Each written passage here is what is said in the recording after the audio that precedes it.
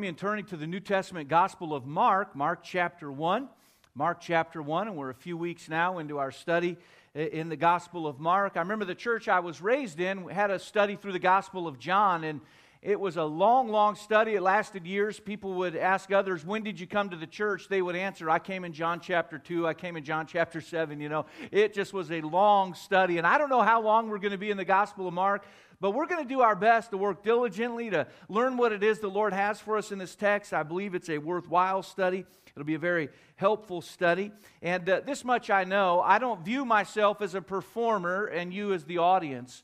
I'm not here today to gain your approval, just like you're not here to get mine. None of us are judges today. But I do know this, God is looking in, and He is the judge, and we ought to seek for His approval. And my prayer for this time together is that as the Lord looks in, He'd be pleased with what He sees happening here. That He would appreciate the effort and the study that went into the sermon. But I also hope that He'll find us working together as we're trying to learn and grow from the Word of God. And I'll tell you right up front, we're still foundational part of this series, still putting some of the pieces together that will serve as the foundation. And the study today is going to require a little bit of work by both of us. And so I hope you came to church ready. Now, you don't have to. You're not obligated to that. But if you hope to get something out of our study today, we're going to have to really work together. And it's going to be worth it, I do believe. It was one of those cloudy mornings for which coastal towns like Oceanside are well known. And it was a day where the sun was shining but not yet quite breaking through the haze, and people gathered on our parking lot here for the first ever work day that our church had. And I remember as people arrived on that day, they began to gather, and I began to give assignments and kind of give direction. Can you go do this and work here? And we had a family that had just been attending our church for a very, very short time arrived, and I was glad to see them there. And I'll never forget what Bill said when he walked up to me. He said, Pastor, what's the hardest job that you need to get done today? Well, if you're around at that time, it was just one of those bizarre years where we had weeds like no other time, and our hillsides were literally covered with weeds, taller than the average person. It was a horrible job. And I said, well, Bill, we were kind of hoping to get some of the weeds off the hillside. He said, if you need me, I'll be on the hillside. He obviously came with a heart to serve. He was eager to work. He worked harder than you would ever expect a volunteer to work. He just went after it. And what made that event even more remarkable to some in our church was the fact that this man was a major general in the Marine Corps. He was the commanding general of Camp Pendleton. And I understand that intrinsically, none of us are of a greater value than any other person, but we live in a culture that kind of assumes or associates that if you have a leadership role or a leadership position, then people serve you, you don't serve them. And it was refreshing, it was encouraging to see someone that had both status as well as stature who came with a heart to be a blessing, came with a heart to serve. It was unusual, and people took note of it. I want you to know that when we study the Gospel of Mark, we're studying of the life of Jesus Christ. And if anyone could have demanded to have been served, it would have been Jesus Christ. But He wasn't just a sovereign, He was a servant. He was the king that came to serve. He came not seeking to be ministered unto, but to minister, to reach out, to be a blessing to others. To establish the deity of Christ, Mark begins his testimony by telling of the introduction of Christ's ministry. By this time, Jesus was about 30 years of age. He traveled south from his hometown, a relatively obscure town, not even mentioned once in the Old Testament, a town called Nazareth, and he traveled about 30 miles south to an area just east of Jerusalem, perhaps near Jericho, on the Jordan River, where John the Baptist was baptizing.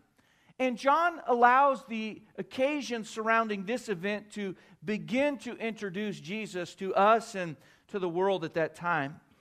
A series of events began that put Jesus into a place of spotlight in that day, a place that He had avoided to that point. We're going to be encouraged as we get into this study. And if you're able today, I'd like to invite you to join me in standing as we look to the Word of God. And we'll stand and read together. And as I read aloud, I hope that you'll follow along. We're going to look to Mark chapter 1. Our study last week finished in verse 8, so this week we begin in verse 9. And the Bible says in Mark chapter 1 and verse 9, And it came to pass in those days that Jesus came from Nazareth of Galilee and was baptized of John in Jordan. And straightway coming up out of the water, he saw the heavens opened and the Spirit like a dove descending upon him. I'm going to read on, but I think if I were to choose a bird to represent God the Spirit, I'd have gone for like an eagle or something with talons, something fierce, maybe a hawk or something. And yet the Bible says that the Spirit was represented by a dove. Harmless as a dove, we say sometimes. And we thank the Lord for the work of God the Spirit. Verse 11 says, "And there came a voice from heaven, saying, Thou art my beloved Son, in whom I am well pleased." By the way, as we see verses 9, 10, and 11, you'll see God the Son in 9, you'll see the Spirit in 10, and God the Father in verse 11, the 3 in 1. And so we're grateful for the testimony of the Trinity. The question's been asked, what was the greatest day in the life of Jesus Christ? I don't know for a certainty. It may have been this day. For this was the day when His Father said, "This is my beloved Son, in whom I'm well pleased." And every child longs for the acceptance, the approval, and the affection of their father. And Jesus here is hearing from His Father, "This is my Son, I love Him. Man, I'm pleased in Him." It had to have been a great moment in the life of Christ. The Bible goes on in verse 12, "And immediately the Spirit driveth Him into the wilderness." So the Spirit here is driving Jesus, God the Son, into the wilderness. And when the Bible uses that word driveth, that's an aggressive term. In fact, that word is used in the New Testament only to refer to driving out evil spirits. It was an aggressive term, and that's what the Bible says God the Spirit did to God the Son. Drove Him out of that area into the wilderness. Verse 13, "And He was there in the wilderness 40 days, tempted of Satan, and was with the wild beast, and the angels ministered unto Him. Now after that, John was put in prison. Jesus came into Galilee preaching the kingdom of God and saying, The time is fulfilled and the kingdom of God is at hand. Repent ye and believe the gospel." Now I want you to notice in the midst of verse 14, the Bible tells us this: Jesus came. Aren't you glad He came? It changed everything. I want you to go back near the midst of verse 9 with me, please. Our text today, in essence, concludes and begins the same way. In verse 9, we read these words: Jesus came.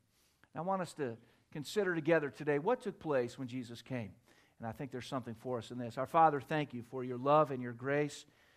Thank You for the work You've done on this property already today, and yet we need You now.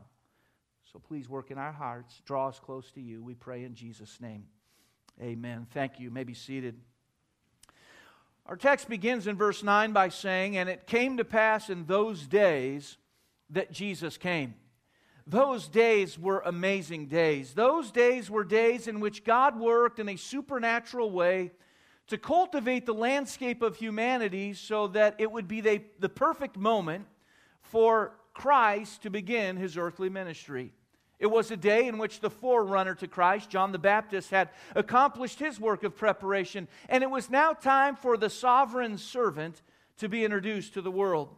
Before his work could begin in earnest, we find a series of events in this passage that we read today that were used of God to elevate and to prepare Jesus Christ for His ministry. And we're considering today the time when Jesus came. As we consider this time today, we're going to begin, if you'd like to use your outline prepared for you, we're going to begin by seeing His identification. His identification. Now, it was an amazing scene. The crowds were there at the river. John was baptizing in great number. John's message was resonating with people who came to understand their sin and their guilt before God. John baptized all who repented, acknowledged their guilt, and sought forgiveness of sins. That was the emphasis of John the Baptist's ministry. He granted baptism as a sign of the cleansing of God only to those who genuinely acknowledged their need before God by confessing their sins. And there were thousands who did so.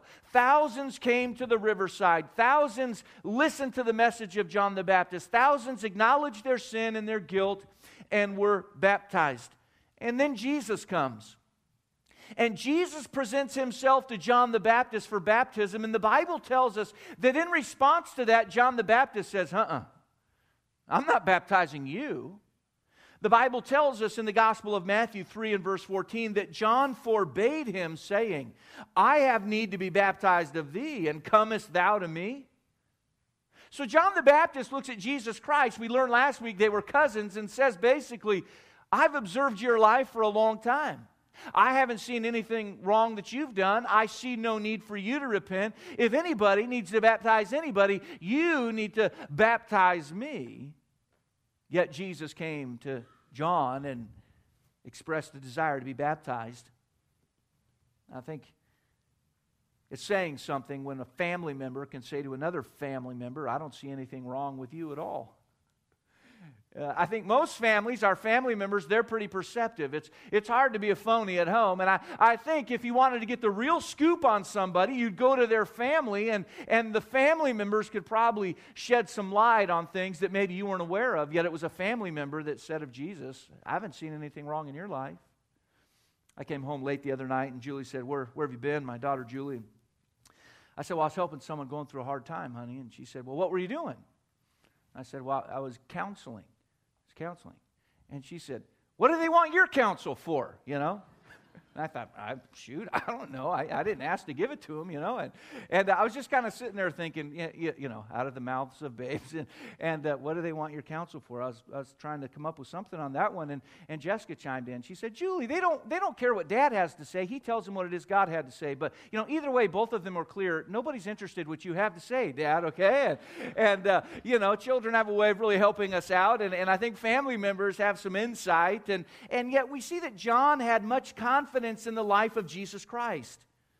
After Jesus was baptized, the Bible says the heavens opened and the Spirit like a dove descending upon him. It was the Spirit's arrival upon the life and ministry of Jesus Christ to let John the Baptist know who he was. When Jesus came to present himself for baptism, John knew Jesus. He knew Jesus as a family member. He did not know Jesus was God the Son.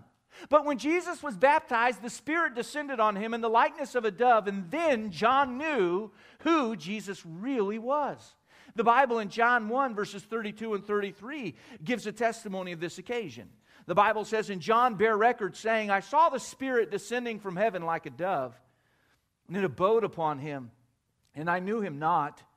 But he that sent me to baptize with water, the same said unto me, upon whom thou shalt see the Spirit descending and remaining on him, the same is he which baptizeth with the Holy Ghost. Now we have to wonder, why did Jesus get baptized? That's a reasonable question. If he was perfect, if he was sinless, if he indeed was God the Son, why would he have a need for baptism? And Jesus answers that question for us. In Matthew 3 and verse 15, Jesus said this. He said, suffer it to be so now, for thus it becometh us to fulfill all righteousness. Then he suffered him. So John the Baptist says, I'm not baptizing you. And Jesus says in response, you need to baptize me right now because I need to fulfill the law, the righteousness of the law. Jesus was fulfilling that portion of the law. He was identifying with each of us. I want you to consider this. When Jesus hung on the cross of Calvary and literally gave his life as a payment for our sins, he was there in our place. He was representing us. And when Jesus stood in the waters of the muddy Jordan River that day, he was not there for his own need. He was there to identify with the ministry of John the Baptist and identify with humanity that shares a common problem. We call it sin. And to identify with his Father as his Father responded, this is my beloved Son in whom I am well pleased. And as the water crossed his body that day, giving a picture of the cross upon which he would be crucified, and as he went beneath the water that day as a picture of the burial that he one day would have, he came up again out of the water. And all of this was a testimony of identification by Jesus Christ. I remember attending a football game years ago at the University of Tennessee. Now, there are sports fans, of which I am one. I've been grieving deeply this week. The Lakers are in a 3-0 hold of the Mavericks. Please pray. Join me in prayer, okay? Earnest prayer, fervent prayer. It looks hopeless, but at any rate, I am a sports fan. But those sports fans in Tennessee, they're just a little different, okay? Now, I got to be careful. I still have some friends down there, and I'd like to keep them. Tennessee's a good place. They have Cracker Barrels there. But the sports fans in Tennessee, they're a little kooky. I mean, it's like a little too important to them, if you know what I mean. They find their self-worth wrapped up in how the Vols have done in football, you know. They love it. Now, I went to a football game with a friend of mine, and we went into Neyland Stadium in Knoxville, Tennessee. Over 100,000 people here to worship at this football game, okay? And we were the only two people there that I saw sporting the colors of their opponents that day. They were playing UCLA. I don't care much about UCLA. I just thought it'd be fun to go in the middle of 100,000 people wearing the opponent's colors, you know? But I soon discovered that wasn't fun. Apparently, I had 100,000 enemies I had yet to meet. I was identifying with the opponent, and as I did that, I discovered that other people really weren't all that happy to see me. And yes, UCLA did get trounced that day. It was kind of an uncomfortable experience, and we kind of, as they say, tucked the tail, like a dog running off. We kind of quietly and meekly made our way out of there. But I want you to know that Jesus Christ, He came into the opponent's arena, so to speak, and He identified with God the Father, and He identified with the last prophet, John the Baptist, and He identified with us. He, the Bible says, counted it all joy. Let me ask you, with whom do you identify? With whom do you identify? Are you like Peter, who was warming his hand at the enemy's fire? Of that occasion, the Bible says this in Luke 22. A certain maid beheld him as he sat by the fire and earnestly looked upon him and said, "Hey, this man was also with him, with Jesus." He denied, saying, "Woman, I know him not." And after a while, another saw him and said, "Thou art also of them." And Peter said, "Man, I am not." And about the space of 1 hour, another confidently affirmed, saying, "Of a truth, this fellow also was with him," with Jesus. "He's a Galilean." And Peter said, "Man, I know not what thou sayest." He said, "I don't even know what you're talking about." And immediately, while he yet spake, the cock crew. Here's Peter denying any association with Christ, not wanting to be identified with Christ. Are you like Peter, or are you like Peter a short time later? As we read of him in Acts 4, when the Bible says in Acts 4 and verse 13, when they saw the boldness of Peter and John and perceived that they were unlearned and ignorant men, they marveled, and they took knowledge of them that they had been with Jesus. In that occasion, we see Peter just boldly living his faith in Christ, and people looked at him, and they accurately assessed him to be unlearned and ignorant in the world's training, but they also marveled. They just couldn't believe it because he just had, so to speak, Jesus all over him. He had so identified with Jesus Christ that when people saw him, they could see the Lord in him. As we move on in our study, we see not only the identification, but the preparation. In verse 12, we learn that immediately the Spirit drove Jesus Christ into the wilderness. There was a heavenly compulsion to leave the river and make his way to the seclusion of the wilderness. Now, the terminology here does not suggest that Jesus didn't want to go or wouldn't have gone or was afraid to go. But Mark here, in using the strong terminology that he was driven, is showing the intensity of the experience. There was no time to bask in the glory of his baptism in Jordan. He couldn't stand there and say, "What a great day this is. Did you hear my Father just say He loves me? Did you hear Him say He's pleased with me?" There was no time to bask in the glory of that moment, for immediately he was driven of the Spirit, and he was driven from the river into the wilderness. Now, the wilderness is a place that God often uses to prepare and to prove and to provide training for His people. You will have to go through a wilderness time in your life if you want to get anything significant done for the Lord. And we could go through the pages of God's Word and find example after example, but for example, Moses. 40 years he spent in the backside of the desert, and really that was 40 years where God taught him and trained him and put the experiences into his life that he would later need to lead the people of God. I think of the Apostle Paul we're studying on Sunday nights. He, after his conversion there in Damascus, just went a short distance to the east into the deserts of Arabia, and for a span of about 3 years, he spent time in that area learning of God and learning what it was that God wanted him to do. You see, desert times, wilderness times are essential in all of our lives. God uses that seclusion to draw us close to Himself and to teach us and train us. We often call this time in the life of Jesus Christ His temptation. And that it was. We read in Matthew 4 and verse 3, and when the tempter came to him, he said, if thou be the Son of God, command that these stones be made bread. I like the way the Bible there cuts to the chase and introduces Satan as the tempter. And that's why this was the time of temptation in the life of Christ, because he's in the wilderness. 40 days and 40 nights, he's fasting, and the tempter comes. The tempter came to Jesus Christ. The writer of Hebrews said in Hebrews 4 and verse 15, that we don't have a high priest which cannot be touched with the feeling of our infirmities. This is what the Bible says. But was in all points tempted like as we are, yet without sin. Now I want you to gather this, and here's where we're going to have to really work together. Jesus Christ was tempted in all points.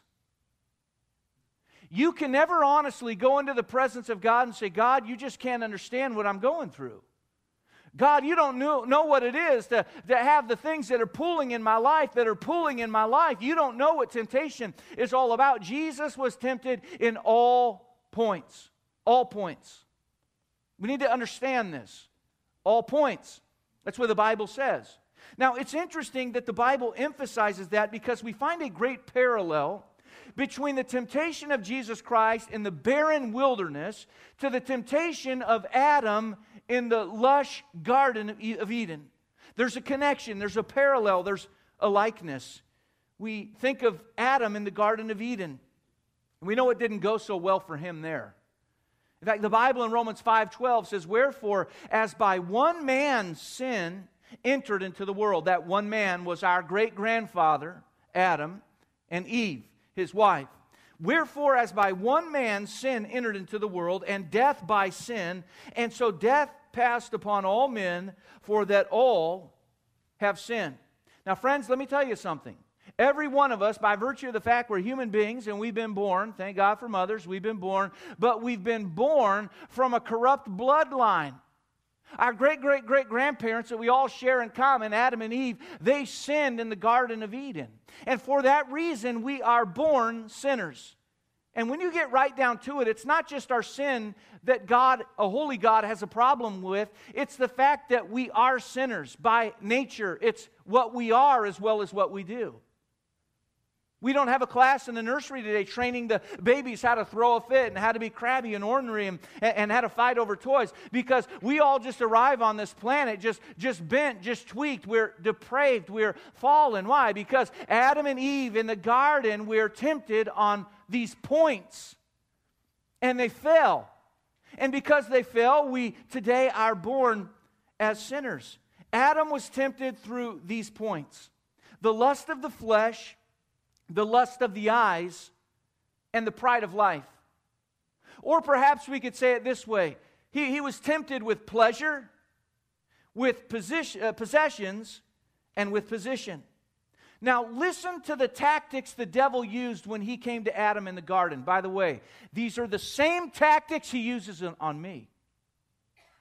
They're the same tactics he's going to use on you. The devil's really good with the tools he has, but he hasn't gotten a new tool in thousands of years. So what did the devil do in the life of Adam? Listen to these words, Genesis 3, 1 through 6. Now the serpent was more subtle, tricky, than any beast of the field which the Lord God had made. And he said unto the woman, so we have the devil now talking to Eve, yea, hath God said, ye shall not eat of every tree of the garden? Now I'm going to read on. Let me tell you what that was. A lie. God never said that. The devil's a liar. Jesus said he's the father of lies. So he said to Eve, hath God said, ye shall not eat of every tree of the garden? And the woman said unto the serpent, we may eat of the fruit of the trees of the garden, but of the fruit of the tree which is in the midst of the garden, God hath said, ye shall not eat of it, neither shall ye touch it, lest ye die. By the way, that also was inaccurate, a lie. God didn't say they couldn't touch it. Eve was exaggerating there. People have been adding to the laws of God for a long, long time. Okay? So, they go on. The serpent says unto the woman, ye shall not surely die. For God doth know that in the day ye eat thereof, then your eyes shall be opened, and ye shall be as gods, knowing good and evil. When the woman saw that the tree was good for food, and that it was pleasant to the eyes, and a tree to be desired to make one wise, She took of the fruit thereof and did eat, and gave also to her husband with her, and he did eat. Listen, the words there, good for food, that speaks of the lust of the flesh. The words there, pleasant to the eyes, that speaks of the lust of the eyes. The words the Bible says, it will make one wise, that speaks of the pride of life. Those are the points of temptation. Now, we know through Matthew's accounting of the temptation of Christ, those were the same areas in which Jesus Christ was tempted. Those same areas. But he wasn't in a beautiful garden. He didn't have the blessing of companionship. He wasn't in a beautiful setting. He was in a rough setting. He was isolated. He was physically fatigued. He was hungry. And the Bible gives us the accounting of the temptation of Jesus Christ. In Matthew 4, verses 3 and 4, the tempter came to him and said, if thou be, he always asks these questions, the devil, you know. If thou be the Son of God, command that these stones be made bread. And he answered and said, it is written, man shall not live by bread alone, but by every word that proceedeth out of the mouth of God. You see, the devil there appealed to the lust of the flesh. Jesus, you haven't eaten in a while. You've got to be hungry. And if you're God, just turn those rocks into bread. The lust of the flesh. The devil goes on, verses 5 through 7 in Matthew 4. The devil taketh him up to the holy city and setteth him on a pinnacle of the temple, and saith unto him, if thou be the Son of God, cast thyself down, for it's written, he shall give his angels charge concerning thee, and in their hands they shall bear thee up, lest at any time thou dash thy foot against a stone. Jesus said unto him, it's written, thou shalt not tempt the Lord thy God. In this instance, the devil appealed to the lust of the eyes. He takes Jesus to the pinnacle of the temple. Jesus looking down, seeing people worshiping. The devil says, in essence, just jump off. If you're God, the angels won't let you dash your foot. They'll catch you and gently deliver you to the ground. And when everybody sees that, all that you're seeing there will be yours. They'll receive you as their king. And so we see it was a lust of the eyes, all Jesus was seeing from the vantage point of the pinnacle. Matthew 4, 8 through 10. Again, the devil taketh him up into an exceeding high mountain, and showeth him all the kingdoms of the world and the glory of them, and saith unto him, all these things will I give thee, if thou wilt fall down and worship me. Then saith Jesus unto him, get thee hence, Satan, it's written, thou shalt worship the Lord thy God, and him only shalt thou serve. That temptation was aimed at the pride of life, or the desire to have power. Now, in each case, Jesus found his defense in Scripture. Jesus quoted Scripture to the devil. Now, friends, listen, if God the Son, who had the power of the Spirit dwelling on him, if he needed to use the power of Scripture to withstand in the occasion, a season of temptation, I would say we need it even more than him, all right? We need to make sure that it's the Word of God that's dwelling in us, so when these occasions of temptation come, we'll have the Spirit from which to draw. In each case, Jesus quoted Scripture. He used the Bible.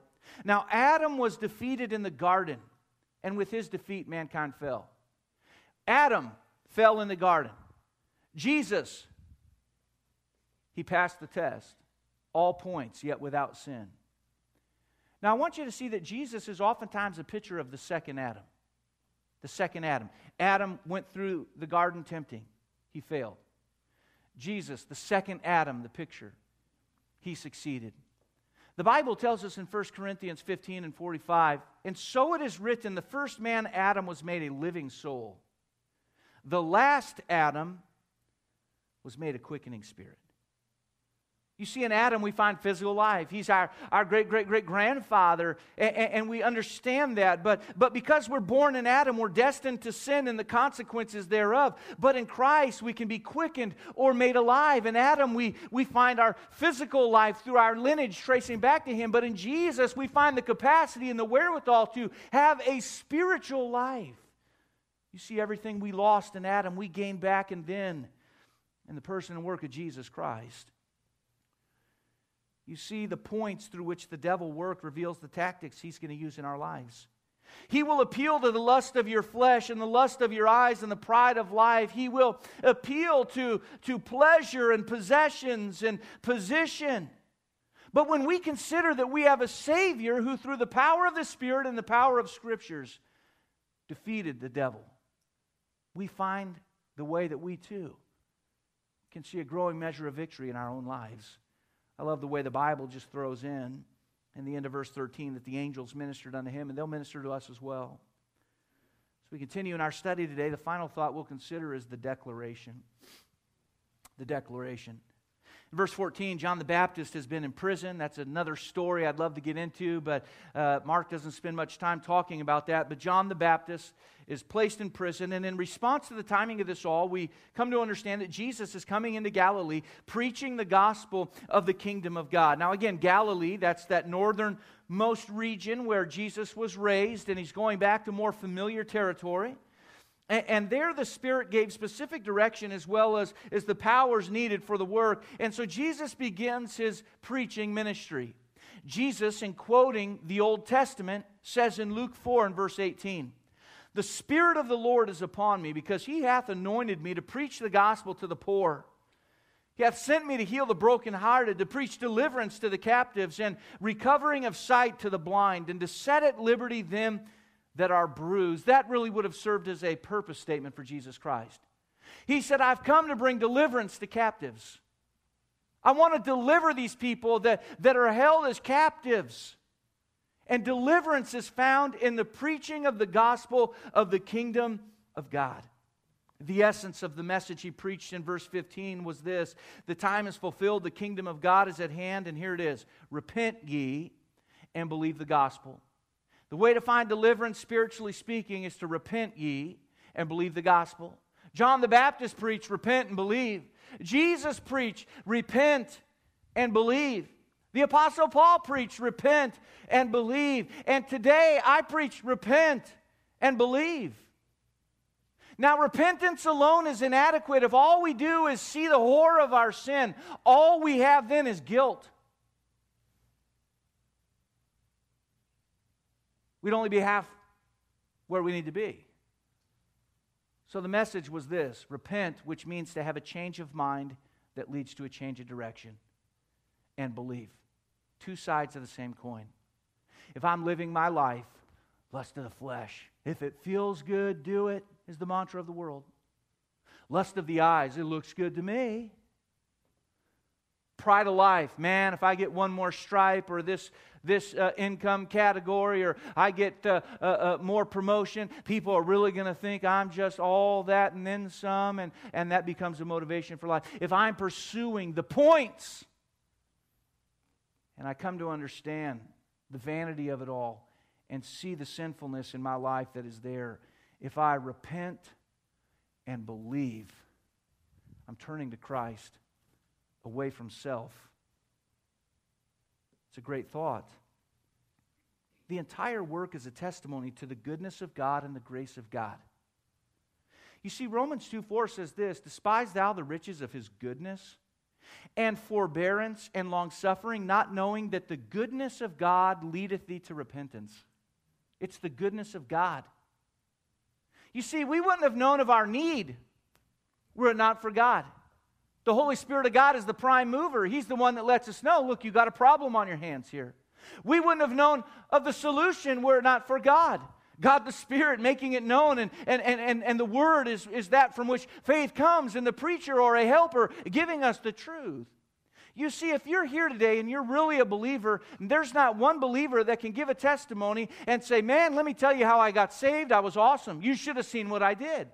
It was great, man. I just was walking along, and one day it dawned on me what I needed to do, and then I took care of it all myself. No, if you're a believer today, your life is a living testimony that God is a God of love, that God doesn't leave us in a state of depravity and fallenness that we're born into because of the first Adam, but because of Jesus Christ, God the Son, the second Adam. He came and He conquered sin, death, the grave, sin. He has provided for us the assurance of a relationship with God that lasts forever, a life that just makes sense. How many people today are living a life that makes no sense? If it feels good, do it mantra, the lust of the flesh, man, it doesn't fulfill. The looks good to me lifestyle, letting our eyes lead us around, the pride of life, actually as though if we were to get one more stripe or in some type of a higher income bracket, that would mean we have more value as a human being. We're just biding time until the inevitable death rolls around for us all. But when you know God and there's an eternal life through faith in Him. That adds so much more meaning to this life. And it adds a sense that eludes those that don't know God. I'm just saying today, God's good. He's really, really good. Now, as clear as Christ's message appears there, it was still misunderstood by some. Because many in that day were looking for a political revolutionary. They wanted to overthrow Rome. And I would have wanted them overthrown if I were living there as well. But they were hoping that the Messiah would come and would overthrow Rome and that the autonomy would be given back to the Jewish people and they could reestablish themselves. And that wasn't at all the way it worked. Jesus didn't bring a political revolution. He brought a spiritual revolution that overthrows sin and the consequence thereof through faith. The world thought it would be a physical kingdom, but Jesus brought a spiritual kingdom. In fact, in Romans 14:17, the Bible says that the kingdom of God is not meat and drink. It's not physical stuff, but righteousness and peace and joy in the Holy Ghost. We started reading this passage today, and we read that Jesus came. And as we got near the end of this passage today, we read the words, Jesus came. John the Baptist prepared the way. Jesus, the servant king, arrived, and He brought victory over sin, death, the grave, and hell. He brings power over temptation and a purpose to our lives. He will rule and reign from the throne room of our hearts if we'll repent ye and believe the gospel. You know what I love about quoting Jesus? You can't really get mad at the pastor. I did not write it, I just recite it. So today I ask, have you repented and believed the gospel? And I would say that if there is a fraction of 1% of doubt, can I just beg you today?